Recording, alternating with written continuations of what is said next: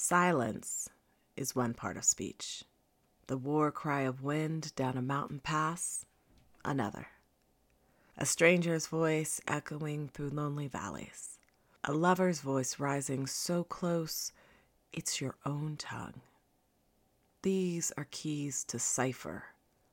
The way the high hawk's key unlocks the throat of the sky and the coyote's yip knocks it shut. The way the aspen's bells conform to the breeze while the rapid's drums define resistance. Sage speaks with one voice, Pinyon with another. Rock, wind her hand and water her brush, spells and then scatters her demands. Some notes tear and pebble our paths. Some notes gather. The bank we map our lives around.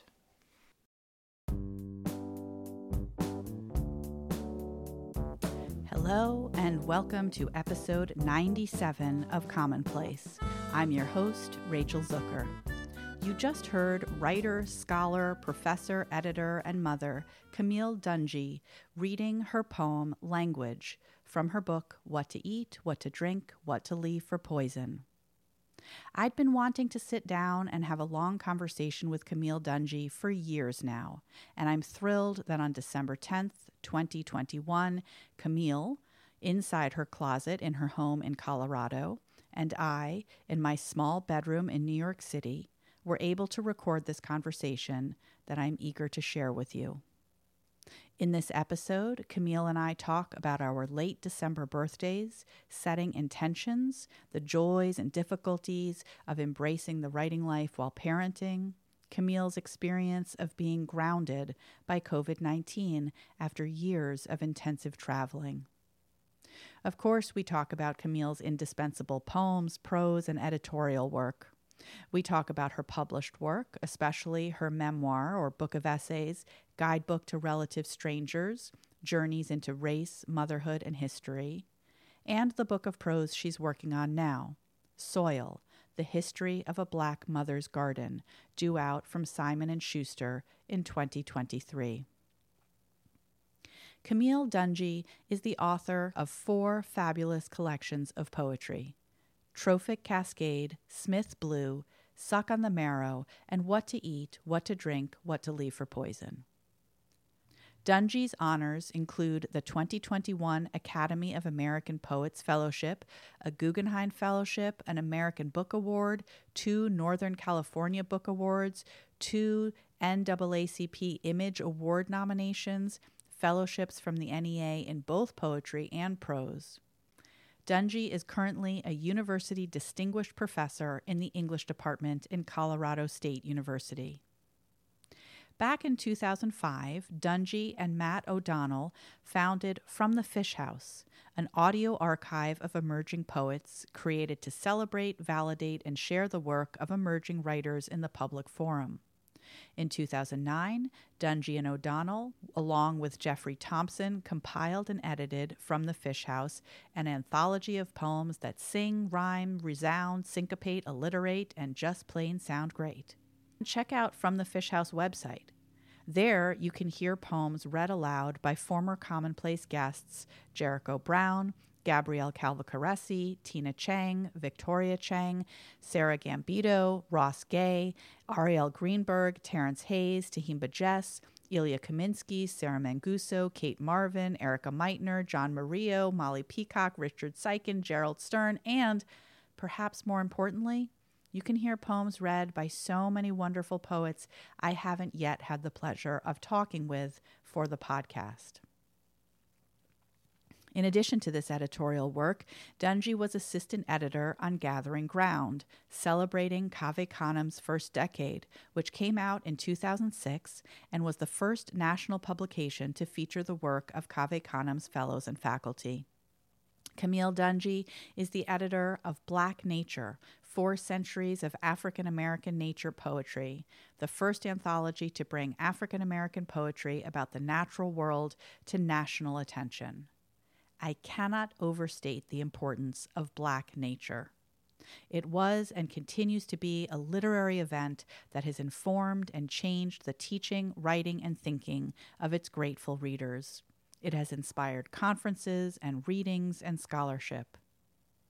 For example, on the last day of October 2019, I was lucky enough to attend Black Poetics and Environmental Memory, a reading and conversation featuring Ed Roberson and Tiana Clark at Northwestern in Evanston, Illinois. I was in Chicago to attend the Third Coast Conference, a conference of audio makers with former Commonplace producer Katie Fernelius.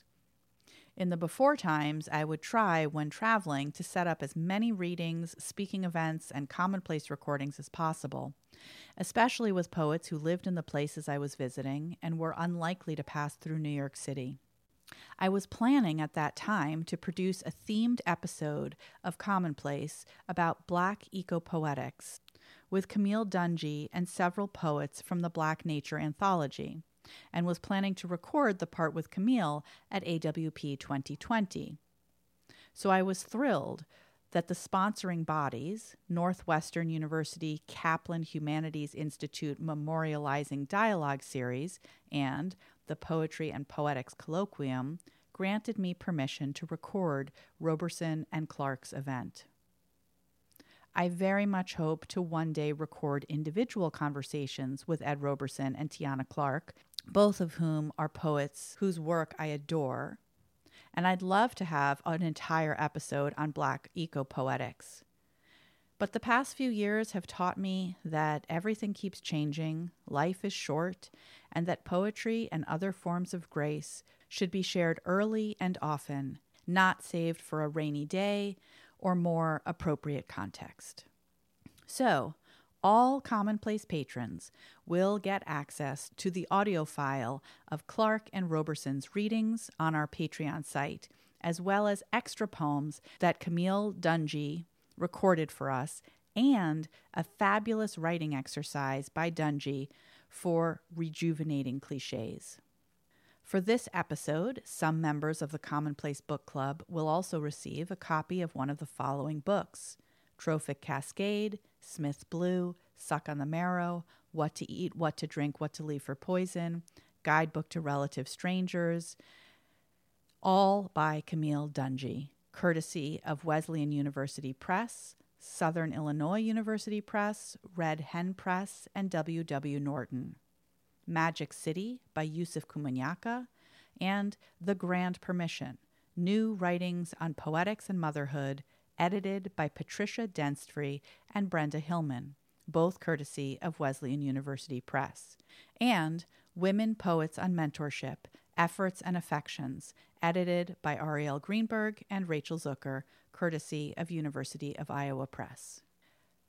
Commonplace has no ads, no corporate sponsorship, and is made possible by the support of listeners like you. To find out how to become a Commonplace patron or a member of the Commonplace Book Club, please visit our website, commonpodcast.com, or go to patreon.com/commonplacepodcast. Commonplace has partnered with an individual who wishes to remain anonymous.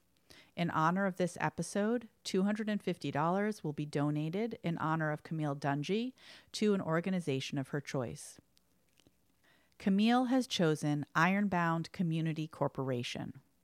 Founded in 1969, Ironbound Community Corporation's mission is to engage and empower individuals, families, and groups in realizing their aspirations and together work to create a just, vibrant, and sustainable community. Two more quick things before we go to the conversation. Even though Omicron had already been detected in South Africa, Camille and I talk about COVID as if it's almost over, or at least abating. Within weeks of this recording, huge numbers of people in the United States were infected. Hospitals were becoming overwhelmed, and millions of U.S. Americans were calling in sick. Many, many people suffered and are still suffering, physically, emotionally, mentally, and financially from this new wave. I hope the relative lightness of our discussion of COVID, our hopefulness, our expectation of getting back to the in-person life will not read as flippant or callous. As always, these episodes are a snapshot of two particular human beings talking on a particular day. Second, you'll hear planes flying over Washington Heights on this recording, and you'll hear, well, you might not have noticed it if I didn't point it out, but I sound off. On December 10th, I was really struggling. In the last episode with Judy Grahn, I mentioned health problems that I was having. Around Thanksgiving, I started to experience brain fog, worse than usual insomnia, and a precipitously downward mood spiral. 2 months later, I'm doing a lot better. Still not great, but much, much better. I think it's important to talk about my physical and mental health experiences of this past year and how these have affected Commonplace. But I don't want to distract from this amazing episode or the conversations with novelist Torrey Peters and poet Douglas Kearney that I have recorded even before I recorded this with Camille. So I'm going to record a separate personal update and upload it to Patreon. For now, I wish each of you peace, health, and ease in making or completing whatever intentions you might set for yourself. Here's Camille Dungy. Okay, so I reread Guidebook to Relative Strangers, Journey into Race, Motherhood, and History. So your birthday is coming up. And I know this from your memoir book of essays. I turned 50 in just a few weeks before the end of the year. And I think you are turning 49 in a few weeks. Is that right? Yeah. Mm-hmm. Mm-hmm. So you say in the book, and I love this, that instead of making New Year's resolutions, you like to have birthday intentions. And I'm wondering, as we approach your 49th birthday, how you're feeling about this time of year, about your birthday, about turning 49, and if you have any birthday intentions that you'd like to share. That is a fantastic question, and it is, in fact, one that I have begun to be thinking about. So I've started at what do I want? What do I want for myself and how I present in the world for the coming year. And I think I'm a little bit contrary in response to this COVID times, because I there's a lot about the enforced stillness and homeboundness that I really have relished, and I've needed. I didn't realize how much I needed it, and it's going this kind of the ease of, oh, but I'm not going to get on a plane or I'm not going to go out to this event is disappearing as everybody in my family is vaccinated now and the people in my community are vaccinated and things are safer in that way. And so now I have to go back to being I do or do not want to go into these spaces. And now it has to come from me as opposed to my just being the Delta, I can't go out. I can't. I mean, Omicron, and then eventually they'll be Zeta Pi Epsilon or whatever is going to come. They'll be there to some extent. But I think that this is it. I really need to be able to say with more clarity how much of myself I want to put out in the world versus how much of myself I want to keep to myself and my family. And that's been a balance that has tipped outward for the last quarter century of my life.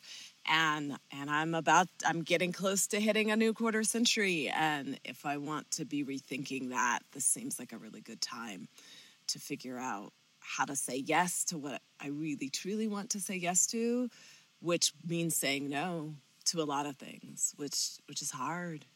And which, women aren't trained to say no.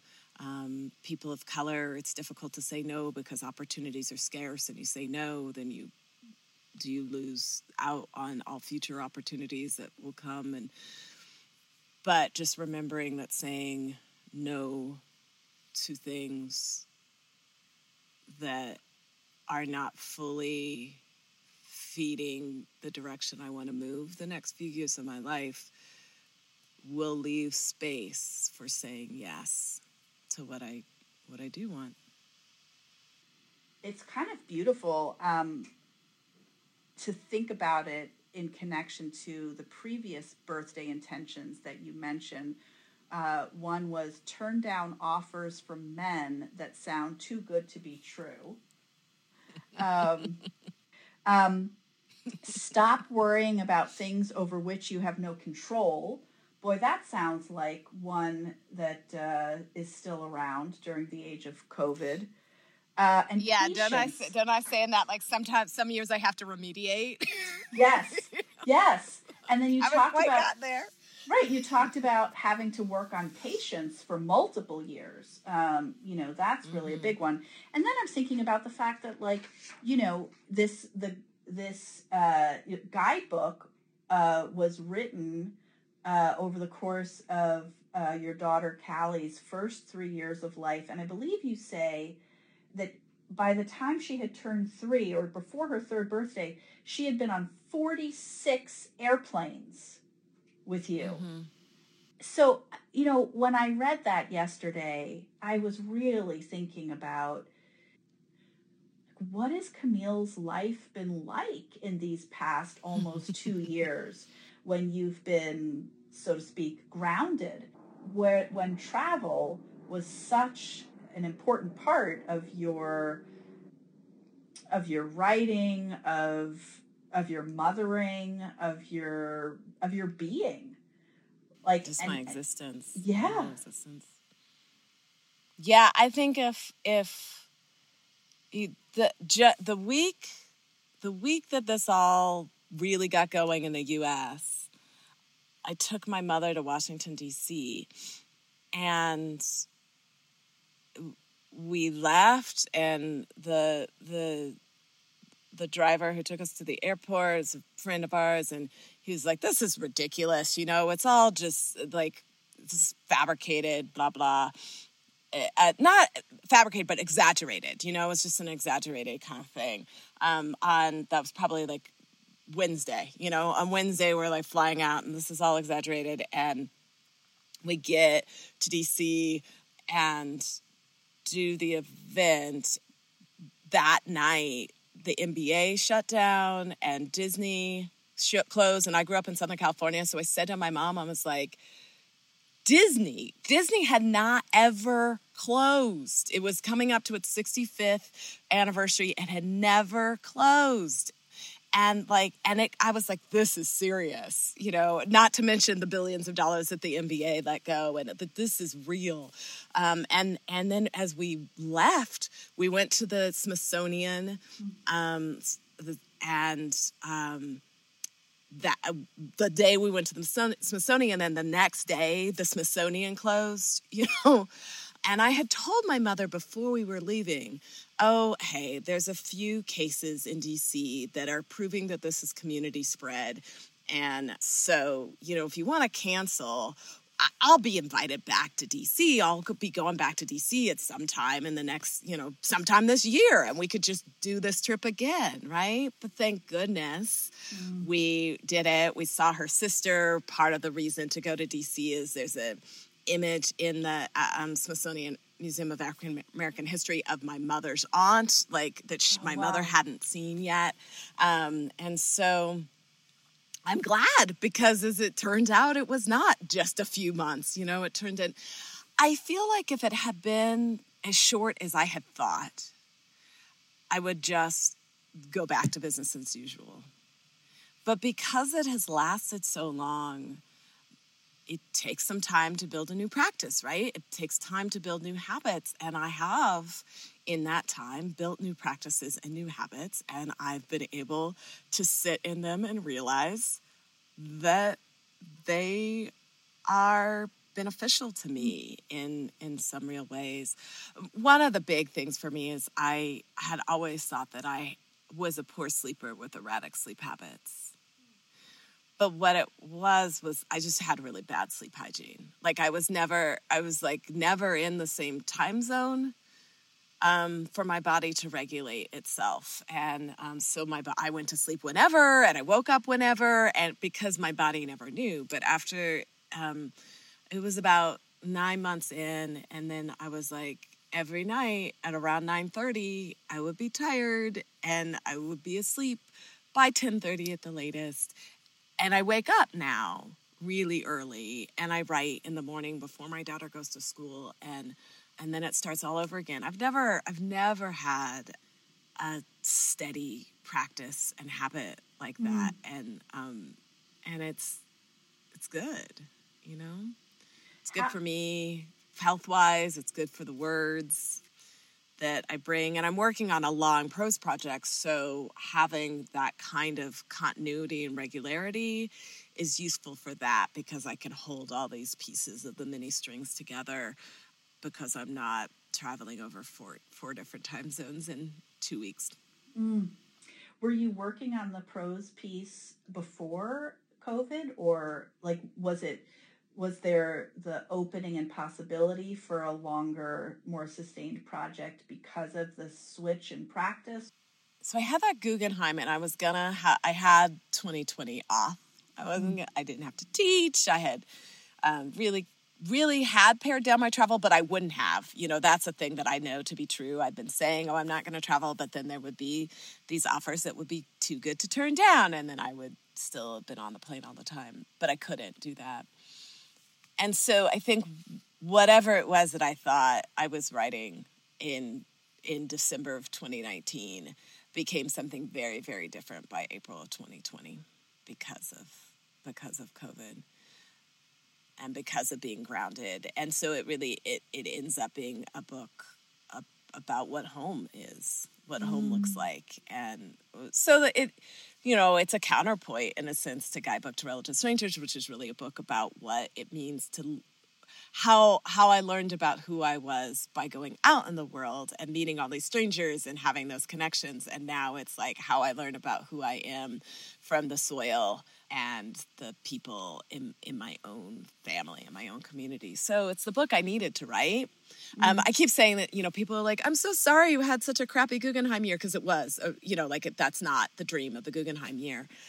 But I believe that what it ended up being was not the blessing that I asked for or that I thought I wanted, but it was the blessing that I needed. And that being able to see that and really accept that, and that sometimes the blessings that you need come with a lot of, they don't come easily, I think that's this kind of misperception that blessings equal ease, right? But many of the blessings that are the most important and that we value the most, they come at cost, and it's figuring out how to hold that cost that makes what benefit comes all the more precious. I can't wait for this book to come out. How far along are you? Does it have a title? Is this still what you're actively working on? Do you think that this writing practice that you've developed, which I'm not surprised is really deeply connected to the sleeping practice, do you think it will continue as you start to go back out into the world? I'm in the process of revision now. So the difference between the writing in the moment of the thing, and like the then standing back and making something that's less diary and more art.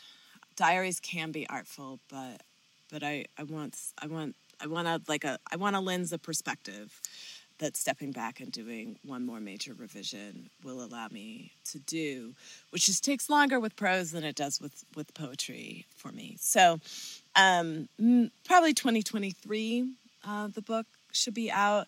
The title is Soil, A History of a Black Mother's Garden. Oh. The history, get your articles right. Soil, the History of a Black Mother's Garden is the title. And so much like Guidebook to Relative Strangers, much like all of my work, it's very grounded in a kind of environmental ethic. It is rooted in thinking about family and history and who we are because of where we are in space and time and relationship. And also some information about gardens of all kinds. Is it in the same form as Guidebook to Relative Strangers? No.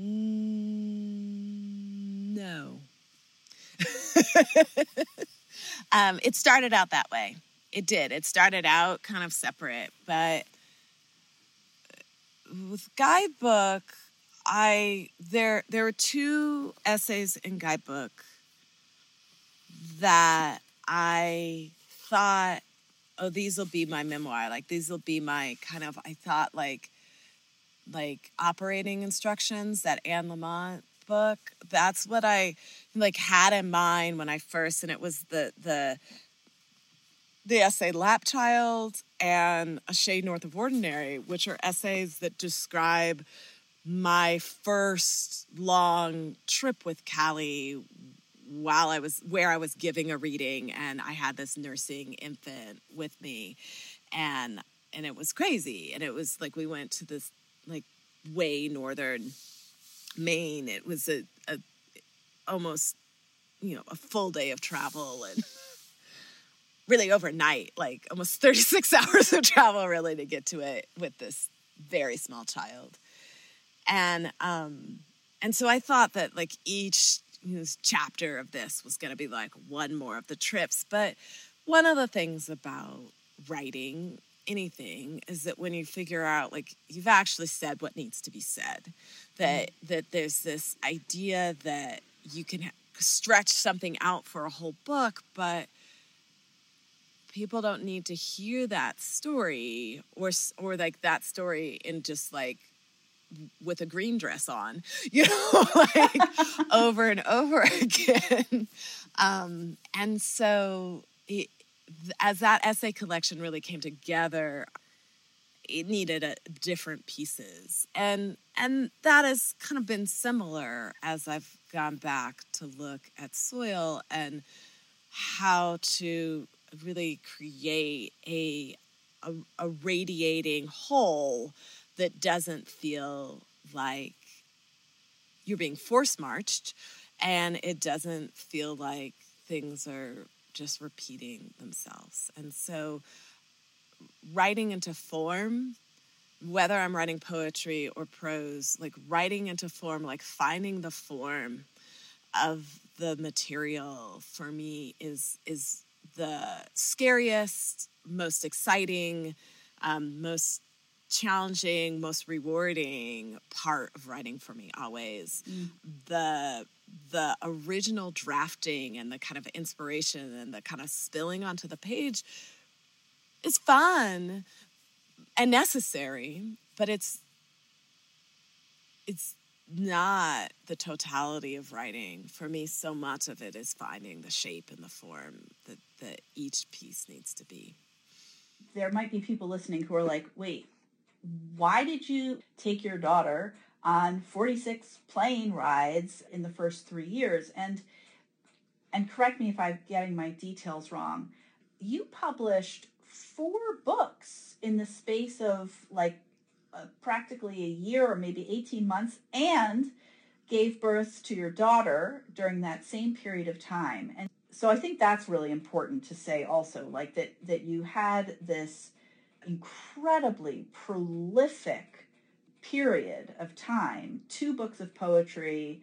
It was your second and your third collections of poetry, and 2 books that you'd edited all came out right around that time. I feel like I need to say here, and with the blessing piece, and with the I want to say yes to what I want to say yes to and no to what I want to say no to, like all of that comes from a position of a kind of privilege. Like there's so many people in the world who do not get to choose what they say yes to and what they say no to. Like that, that is so important for me to say out loud every time I say I am going to make these choices.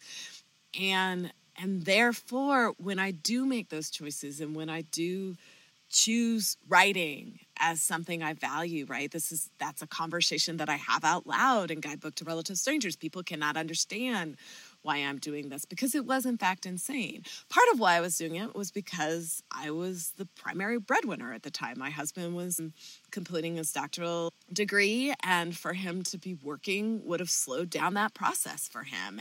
And so that was the decision that we made in partnership, was that I would, take on the financial aspects of supporting us. And I had a way of doing it, which was supporting these 4 books that I promoted. And also I'd written these 4 books or edited them, and I wanted them to get the love that they deserved. And bless their hearts, they're all still trooping along very well. And so those were decisions, but it was also a decision that I made to value my art and to value my craft and the work that I did in the world, and not choose another logical decision, which would have been I'll stay at home, teach, get a job here, do something else that won't require that, but would also mean turning my back on my art or turning my back on those books and those projects. And I chose not to do that, right? Life is always a series of decisions, and I like to think about mine. I like to think about why I make the decisions and what are the historical valences around me that push me in certain directions and not others, opened certain doors to me and not others.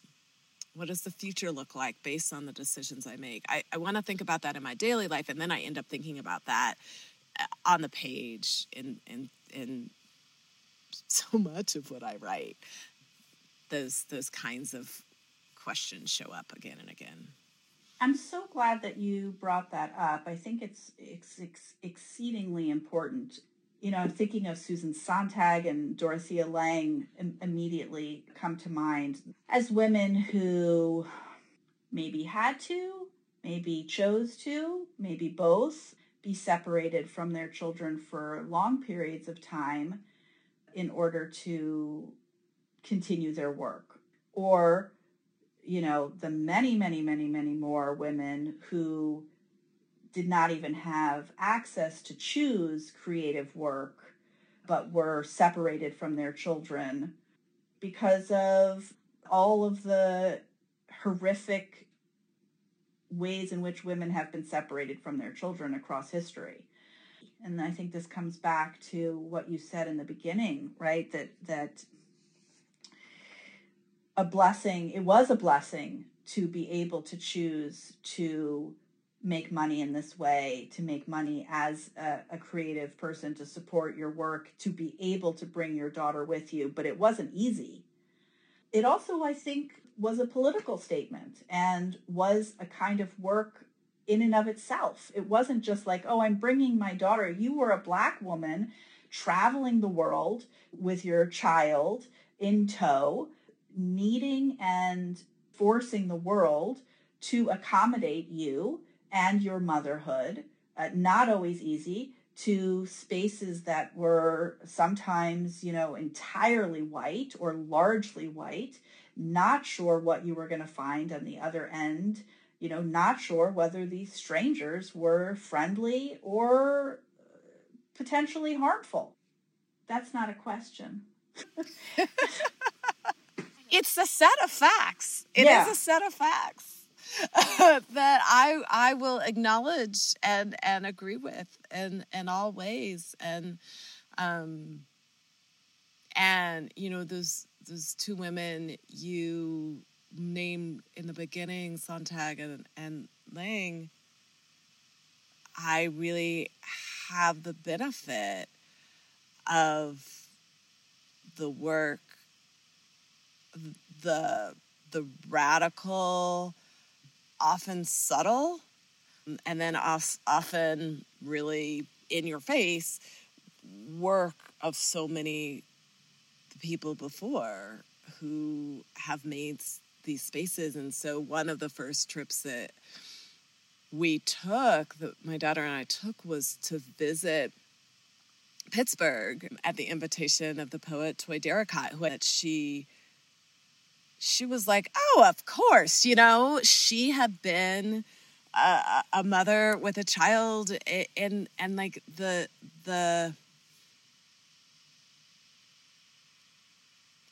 difference in the intervening, I guess probably 20 years, maybe even more than that, between when she would have had to make the kinds of decisions that she had to make, and that she and so many other parents, not just women, so many other parents were really excited. But I remember the first work trip I took her on was to Washington, D.C., where I was doing some work for the NEA, and I had my baby. I think she was 4 months old. She was 4 months old. And it was like days of judging kind of work. So she couldn't be with me. My sister came down and took the baby during the day. And then I was nursing and would come to it was the old post office, which is now a Trump hotel, and to that space, and like bring the baby to me, and I would nurse, and then Catherine, my sister, and the baby would go off again. And the women in the NEA were like, there's a nursing lounge now. Like 2 of them had used the nursing lounge. The other 2 had to like pump in the bathroom, right? Like it was, and that was a 7-year process, right? Like from the pumping in the bathroom to we're hidden in the nurse's lounge with the pump to my sister got a chance to be with her niece and flew down from Vermont to DC to like care, and we could like manage that. Like that kind of progression of being able to incorporate the realities of family in a country and a culture that gives no family medical leave. You don't have guaranteed family medical leave. You don't have the kinds of support. There's not really good childcare support. That's another reason, like my husband and my schedules were so wacky that childcare was going to be hard anyway. But like when it got to around the time that my daughter was going to have to, start preschool, and I was like, oh, there's a little preschool like around the corner from us. It was a Montessori school around the corner. Like, let me just like find out how much that cost, right? $38,000 a year tuition, which means like a lump sum payment of $38,000 for a 3-year-old. So we weren't going to be able to do that, like that kind of like what that says about the discrepancy of access for childcare, for child education, for early starts, of what it is that preschool offers to children. And so you'd like from the very start, you've got this entire gap in access. In a way, this has nothing to do with poetry and writing, but I feel like in a way it has everything to do with it, because if we continue to accept that kind of discrepancy, and the fact that childcare and time with your family and a decent education and schools without lead pipes in the water, that is not generally accessible, then you're also saying that you're continuing to live in a world where some people get to have beauty, some people get to have leisure, some people get to have literature and art and a time to contemplate it and make it and think it, and some people don't. And I acknowledge that that's the world in which we live, but I resist that fact every day, you know? And I resist that in having chosen to teach at a public university. I resist it in the fact that I really try to make my writing that lots of people can access, right? Like, it's really important to me that my writing can be read. Yeah.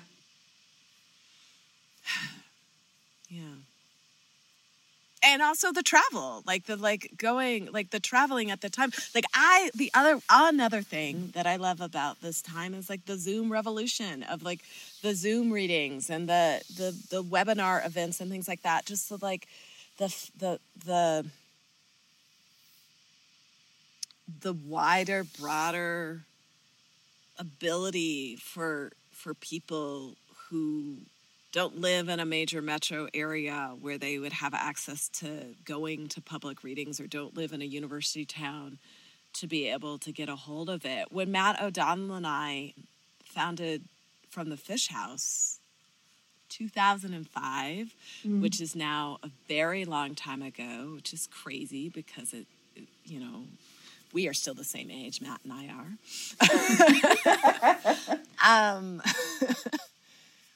At that time, it was really, really hard to find the work of emerging writers on the web. Like, that's impossible probably for people who are just are within the last 10 years gotten access to the web. But at the time, like, it was tough. Like, you had the Poetry Foundation, and that was like established writers, and you had the Academy, and then that was it.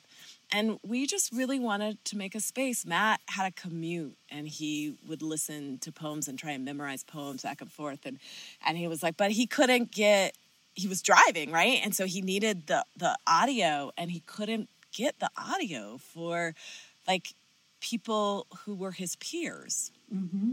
And so we got together and did this and made the anthology and made the website and like, you know, helped to open up this space for validating the role of emerging writers in that kind of public forum, but also that like other emerging writers could access, right? So for me, like, it's so frequently about access. Like, who gets to read poetry? Who gets to hear poets talk about what goes into poems? And what's the difference for a young writer hearing somebody who's published 12 books and won a Pulitzer, which, yes, you need to hear what those people have to say because they have wisdom to share. But you got a long road to get to that place, right? So what wisdom do you get from somebody who's just published their first book or their second book or is mid-career, when you're mid-career? You know, like, what are the different kinds of benefits of hearing a diversity of voices and a diversity of experiences? And so much of what I guess I've put my life into is like expanding that, right? Like, just expanding the universe of who gets to be speaking and who gets to be publishing and what they get to be talking about and to whom. So I know from emails and social media messages that there are people listening to the podcast before COVID, definitely during COVID, who are parents, who are emerging writers, who don't have the money to go to an MFA program, who don't feel safe for many different reasons to go to an MFA program. I hear this story over and over again of moments like the one you mention in your book. You say, Toy Derricotte said the early days of motherhood were made less difficult for her by a community of helpful women. And some of us had this, some of us didn't, too many of us didn't. Some of us were lucky enough to have a moment with Toy Derricotte or with Sharon Olds or with Kimiko Hahn or with these other mother poets living mother poets who came up to us, whether we had our baby with us at a reading and said, yes, who told us either in their writing or in person what their experiences were like as young mothers, who gave us a sense of this. But you're doing that now, for so many people who are not able, for so many different reasons, to find a community of mothers in which they can raise their children, or a community of writers in which they can give birth to and raise and nurture their poems or their creative practice. Because it's not just mothers who need a community of mothers. It's, all of us who need a community. So I was hoping you would read your poem Language. But if there's another poem, I have so many of these poems printed out. Would you actually read There Are These Moments of Permission? You also could read Frequently Asked Questions number 6. Now that you have a child, how has your writing practice changed? I'm like looking at all of them. All of them would be, perfect right now. There are these moments of permission. The experience that the moment when the poem came, I was flying to see Toy Derricotte in Pittsburgh. It was this trip to go see Toy Derricotte in Pittsburgh, and we flew through this crazy storm. It was just like an insane storm. And Callie, I think at that time, was like 9 or 10 months old, and the plane is like turbulence. Ridiculous turbulence. Everybody around, even these seasoned business travelers, are gripping the arm rails of the seats because it was just that bad. But the kid, she's a lap child, and she's bouncing on my lap, so it's like a horsey ride for her. It's the most delightful thing ever. And so there's like all this panicked adults and this giggling infant who then passes out, just passed out by the time the beverage service was able to come around. And I jotted this poem on the napkin of my water as a note, I was like, this is just a note and I will expand on it later. And when later came, I realized it just needed arrangement on the page. I didn't need to add anything. There are these moments of permission. Between raindrops, space, certainly, but we call it all rain. I hang in the undrenched intervals while Callie is sleeping. My old self necessary and imperceptible as air.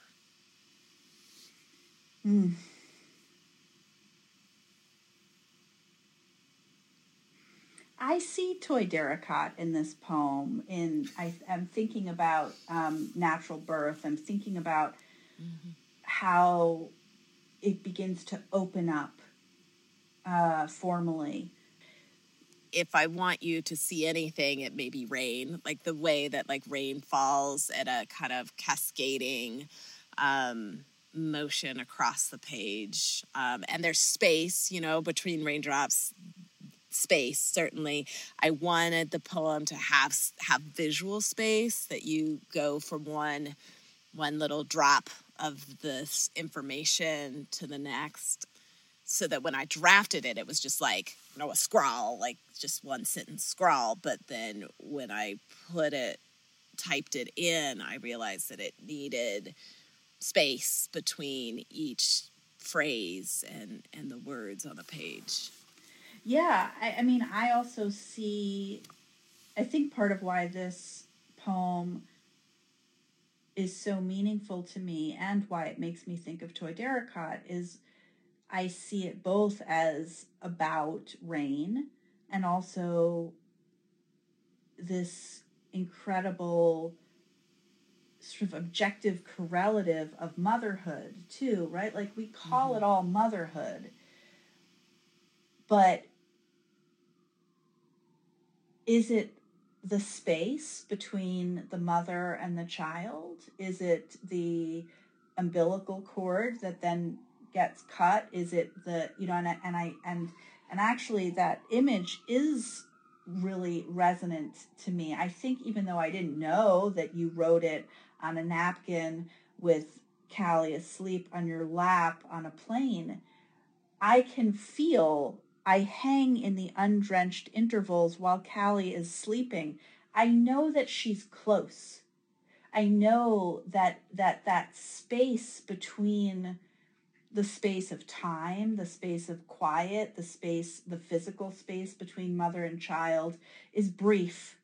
And it is both in that space that the attachment lives, right? Because you only need attachment when there's separation, when it's not yourself. But also that's where the creation is allowed to live. And all of that, and I'm thinking about Toy's book, Natural Birth, and how the sort of philosophy or rhetorical, metaphysical investigations into the self, into the I, come towards the end of the book when the form starts to open up, where the becomes lowercase, where the self and the baby become fluid and also and attached and separate in the recollection of what that birth was like for her, the lead up to it, the birth itself, the, maybe even the 17-year period in which she held that poem inside of her before she was able to speak it onto the page. I love my old self necessary and imperceptible as air. You get so subsumed, right? Especially in those early months or years of raising a child. It's like, who are you even, And as we've said already, like this was really this moment when I was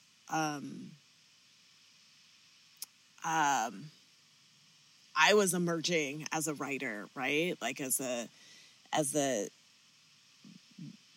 person who was like known as a writer and a poet, but like it happened at the same time that I had this child. So like I could have disappeared into any other new identity, but there would be these moments where I'd be like, oh, there's Camille. Oh, I recognize this person. And being able to come into those moments of recognition, that space between the drench, like that it's real, like that whoever that Camille is real and needs to be a touchstone again and again. I think you're absolutely right about Toy. Toy is like insistent, fierce honesty and her apparent simplicity, which is not, like it looks like her poems that just like look like really easy, right? Like, but she crafts the heck out of those poems, but they just feel like just like these immediacy. I think they like these immediate confessions that is absolutely, plus she's just a great human being. So that is also like a fact. I think another woman poet who's in this poem, and I had to wrestle with a little bit and then just finally be like, whatever. Like sometimes our models are right there. It's like I have my mother's face and I wear my great aunt's ring and it fits my hand perfectly because I have her hand, right? You know, like that's fine. Like there's just these parts of us that show up in us and as us, but are also somebody else's. And it's the word permission in the title, which was also in the scrawl, right? There are these moments of permission was like in what I wrote down on my napkin. And sometime in the revision process of this poem, I was like, oh, there's that Brenda Hillman book, The Grand Permission. Yes.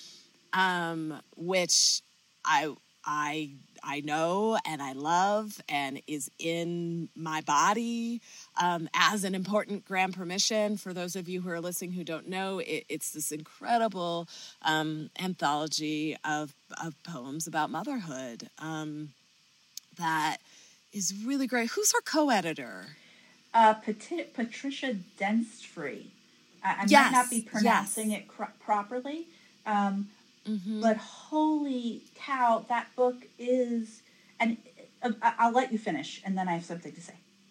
No, I mean, that's really it. And then Brenda Hillman, of course, her poems do really play with the page so frequently, and they have these kinds of radicalized ways of looking and breathing and letting in space. And so I know that like maybe those two were sitting next to me on either side, you know, the kind of like muse spirits of Toy and Brenda on either side, which like you could do worse. Oh my God. Those two. Oh, absolutely. So, okay. So this is actually, you know, I want to talk about your poetry forever and ever and ever, but we absolutely need to talk about your work as an editor, and specifically, you know, not to pick a favorite child because we know that's not good. I only have one, so I never had to make those. I was going to say, you solved that problem by having only one. Is that why you chose to have only one? I don't know. But there are a number of reasons, but that's in the list. It's in the top 15. All right. Well, you have many books, and so it's what to eat, what to drink, what to leave for poison, and then Suck on the Marrow. Let's do it order. What to eat, what to drink, what to leave for poison was 2006, and then in December of 2009, Black Nature, 4 centuries of African American nature poetry, and then in February of 2010, the From the Fish House anthology of poems that sing, rhyme, resound, syncopate, alliterate, and just plain sound great. And then in June of 2010, yep, I had a person, and then and then sometime in 2010 somewhere. That was February, anyway, was Suck on the Marrow, like another collection. So we had in 2009, we had Black Nature, and then we had the From the Fish House, and then we had Suck on the Marrow, and then I had a person. Like that all ran up together, and then in 2017, I published Trophic Cascade in February, and then in June, Guidebook to Relative Strangers came out. Right. So, like, a lot of, like, multiple births and twinning, which is another reason why I didn't have more than one child, because I was pretty sure if I had another one, I would then immediately have 3, because I would, like, I was just, like, sure that I would just spontaneously have twins. Okay. Right. So... I had imagined that one of the questions I was going to ask you, and one of the things I really wanted you to talk about, was your work as an editor, which is clearly related to your beautiful speech you gave earlier about accessibility, about creating a community, a space, a place for writers to come together.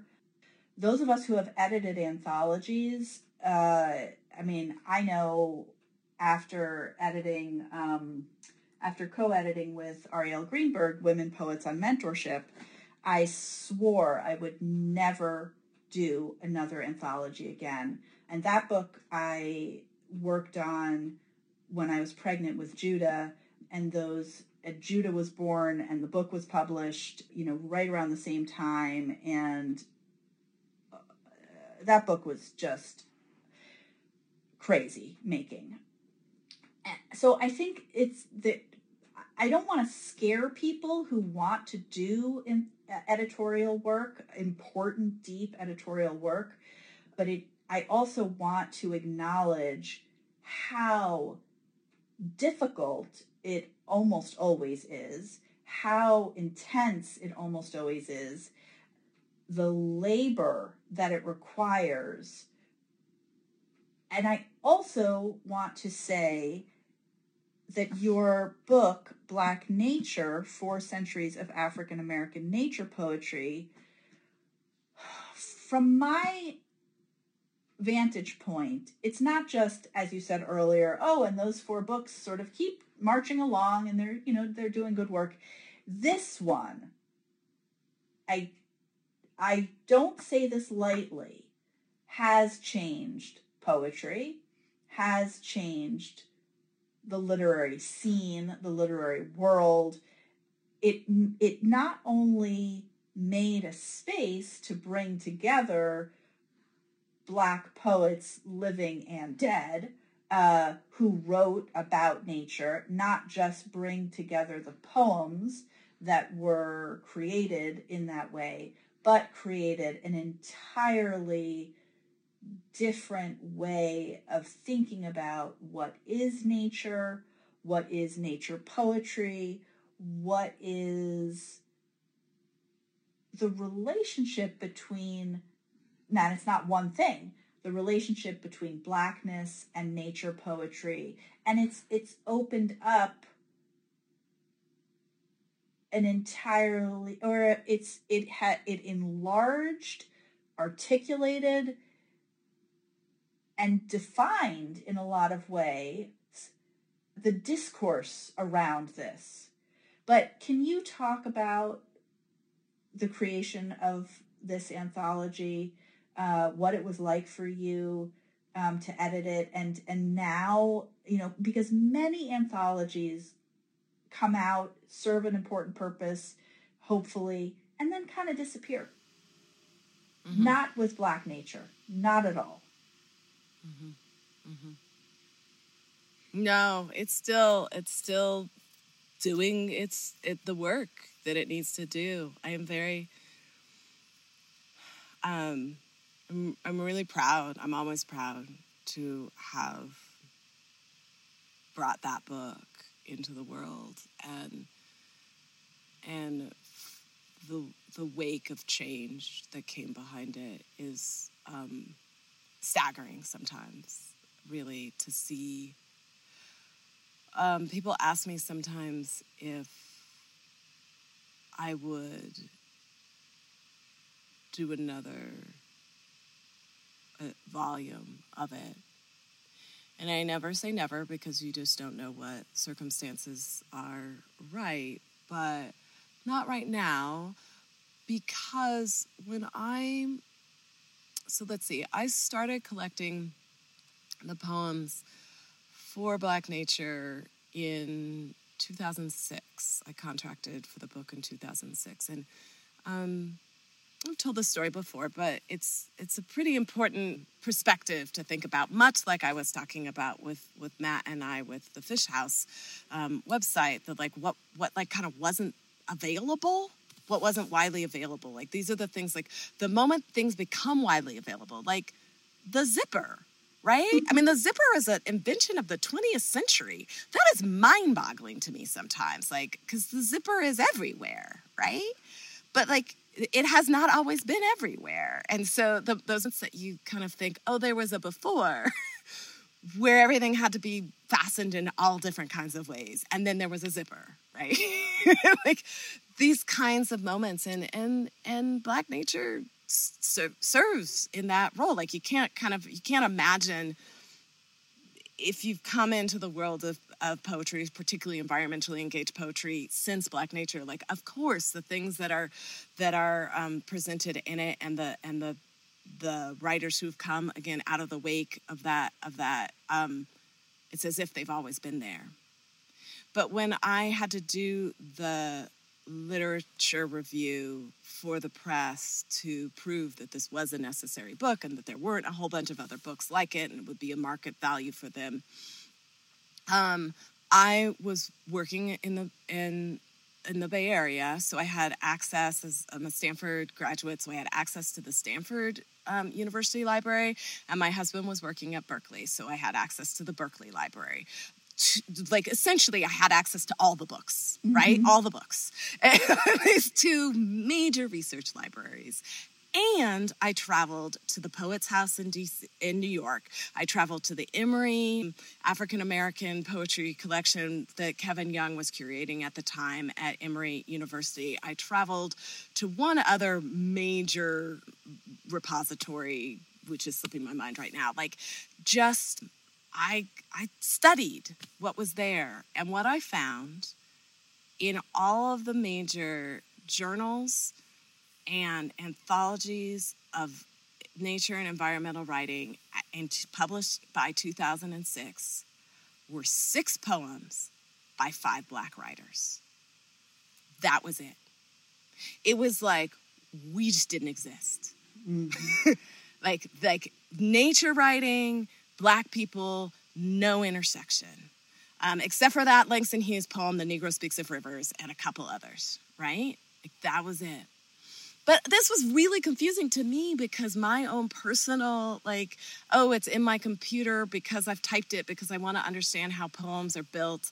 My little personal collection had, a good 40, 45 poems. So I had 9 times as many poems, just like, I like this poem in my personal collection than all of these major libraries. So then I had to go and I had to read journals and I had to read magazines and I had to read individual books. And I did a call. I did like a guest editing gig, and I did a national call for people to send things in for the journal so that I could kind of get access to other writers who I weren't already published or who I didn't know to look for. And I was able to compile almost 200 poems for this book, and plenty more that, could have been in, but for whatever reason, because of, thematic overlap, or I had to do some limits, with certain writers, Lucille Clifton, Yusef Komunyakaa, Ed Roberson, Marilyn Nelson. I had to just put a hard limit on the number of poems by particular poets. Or it would just be the Lucille Clifton Nature Poem Anthology. But she was never one of those five poets, right? Read Lucille Clifton's work. It's so deeply informed by a connection to the greater than human world. So deeply informed. Yusef Komunyakaa's Magic City, another character might as well be the environment around Bogalusa, Louisiana, right? Like the environmental impact of the paper mill on that space. Like that's a huge, and like how he writes about the plants and the cow, right? Like all these things are, but because he's also writing about class and race and white supremacy and like history, all of those things put those poems in a different category. The beauty of what happened, like concurrent to the publication of Black Nature, partially because of conversations that I was having with other editors and other writers and other workers, and also partially just because of the exigencies of the world, the needs, like literature answers that our needs, right? So the needs of the readers and the writers is that there's a lot more intersection now between conversations about economics and conversations about class and social justice and environment and et cetera, which means there's a space for these writers who were not seen in when environmental writing had to be about some sort of contract with the wilderness, right? And so that change has happened concurrent with the publication of Black Nature. And so part of the reason why it would be really difficult for me now to do the same anthology is there's just too much. There are too many writers of color writing with this kind of openness and expansiveness. There's too many everybody's writing with this kind of openness and expansiveness to be able to do anything that was much more than just a cherry picking, which is, I think, one of the reasons why anthologies, as you say, do important work, but then fall by the wayside, because it's just, it ends up being, you remember when we were growing up, like around this time of year, you would start to see those infomercials for the albums that are like, buy the greatest hits of 1987 for only $19.99 plus shipping and handling. Like that's what ends up happening once there's a lot to choose from. You just get the like cherry pick. You could get the country western greatest hits or the R&B and soul version, right? Like, and it's just like these like. But when I was doing Black Nature, because I had this historical perspective, I could really, show this body of work. And I chose to not present it chronologically, but to present it thematically and have the cycles as you move through the book so that you could really see how people have spoken consistently through time, but also how they've changed through time so that the quality of work isn't determined entirely by its moment in history, but by what's coming out of the work. And that too, that process, you said that you wouldn't take on and editing a book again. I think part of why Suck on the Marrow and Smith Blue, it was so important for me to publish those books and write them and publish them at the same time is that one of the things that happens when you edit anthologies like this is like your own work can get lost and you can stop thinking about yourself as the artisan. So I had to write while I was doing those books. While I was doing the editing, I had to write. I had to write in conversation with what I was reading. I had to write in conversation with the process of organizing. The ways that I organized Smith Blue, which was published in 2011, is organized radically differently than Suck on the Marrow, which was published in 2010 and which was almost complete by the time I got into the editing process, where Smith Blue was kind of written in the process. And I was thinking about order. I was thinking about how you arrange things together. I was thinking about like how people dive into a book on their own versus how I guide them. So Suck on the Marrow is a novel in verse, and you have to read that start to finish to really understand the characters and the movement and the progression and the emotion of things.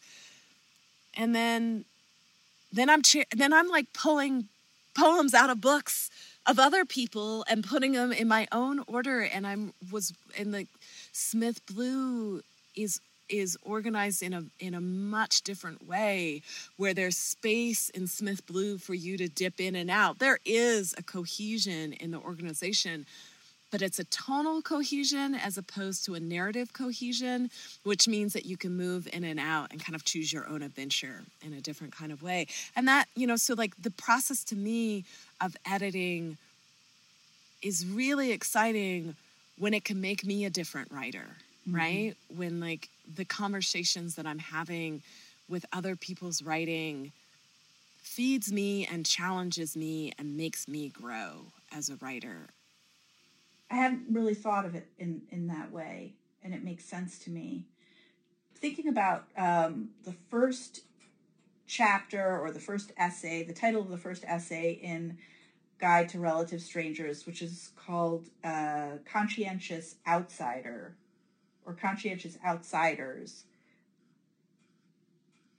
which is such a fascinating term. And then I'm thinking about one of the epiphanies that occurs much later in the book when you're describing having to be carried off of a mountain after a hike in which you break your ankle with these other writers and artists and having to help you off this mountain,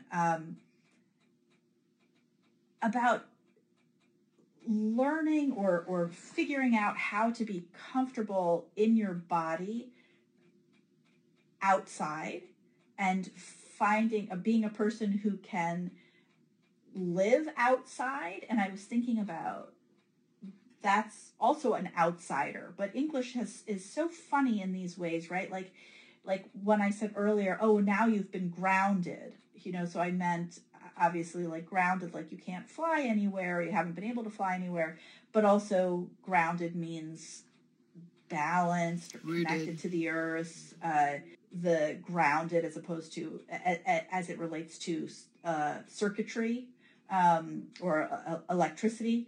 And so outsider, right? Like an outsider is both someone who doesn't have access to belonging, a certain kind of belonging or a certain kind of in-group. It's a person who is defined in a way by being outside of something. But then an outsider could also be someone who feels comfortable and feels in the outside, in nature, in the space that is greater than the human world, I think is the phrase you used earlier, or at least that a human who can comfortably, not necessarily easily, but comfortably survive in outside of the man-made. And I was thinking about Black nature as it kind of potentially connects to being forced to be an outsider or being afraid of being an outsider, to claiming or reclaiming or remaking the space of the outside as a safe, not safe, as a space of belonging for you, for Black bodies, for Black people, for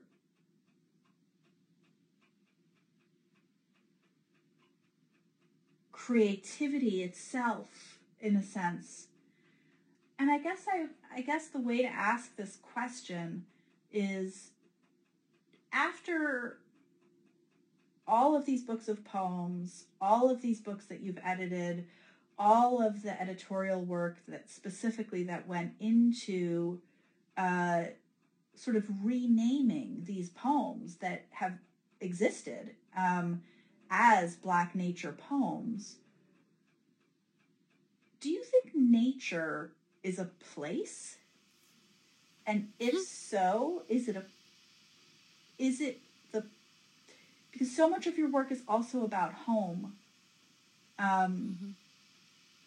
But home doesn't exist in one place.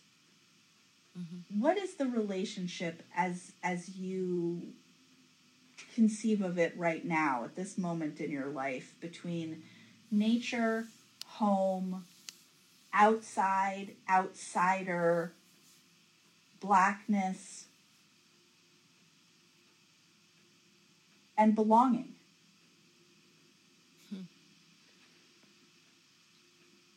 Yeah.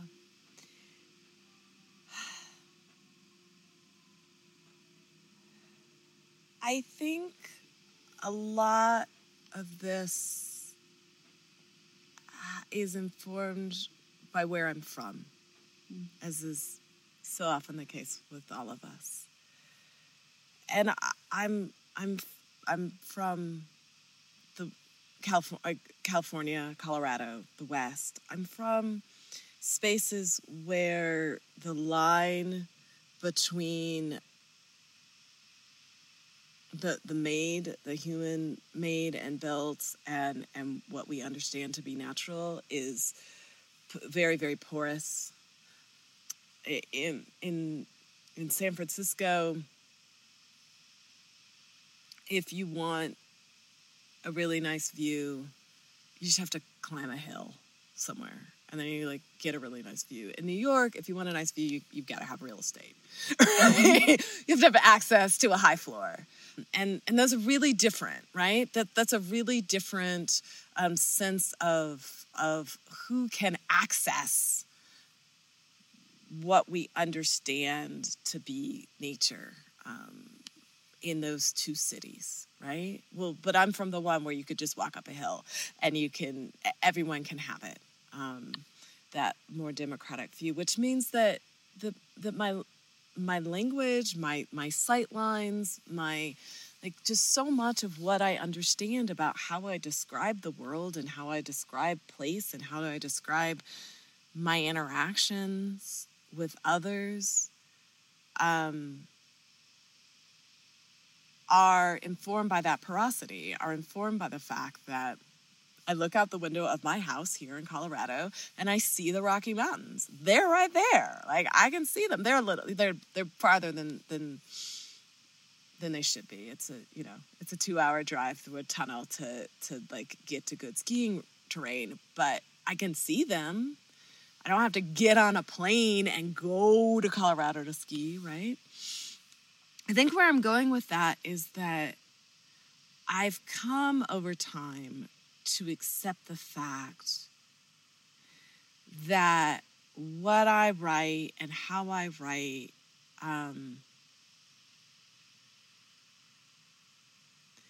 is perfectly natural to me, right?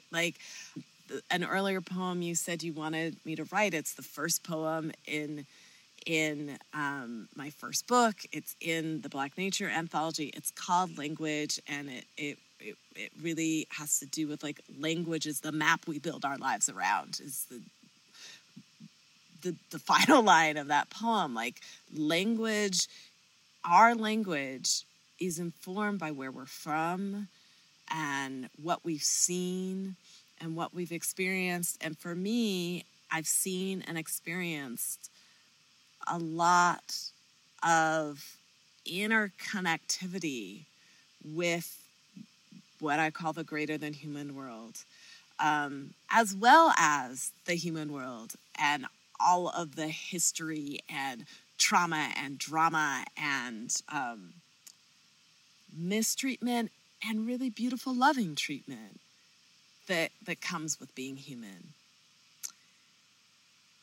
And I guess for me, each new book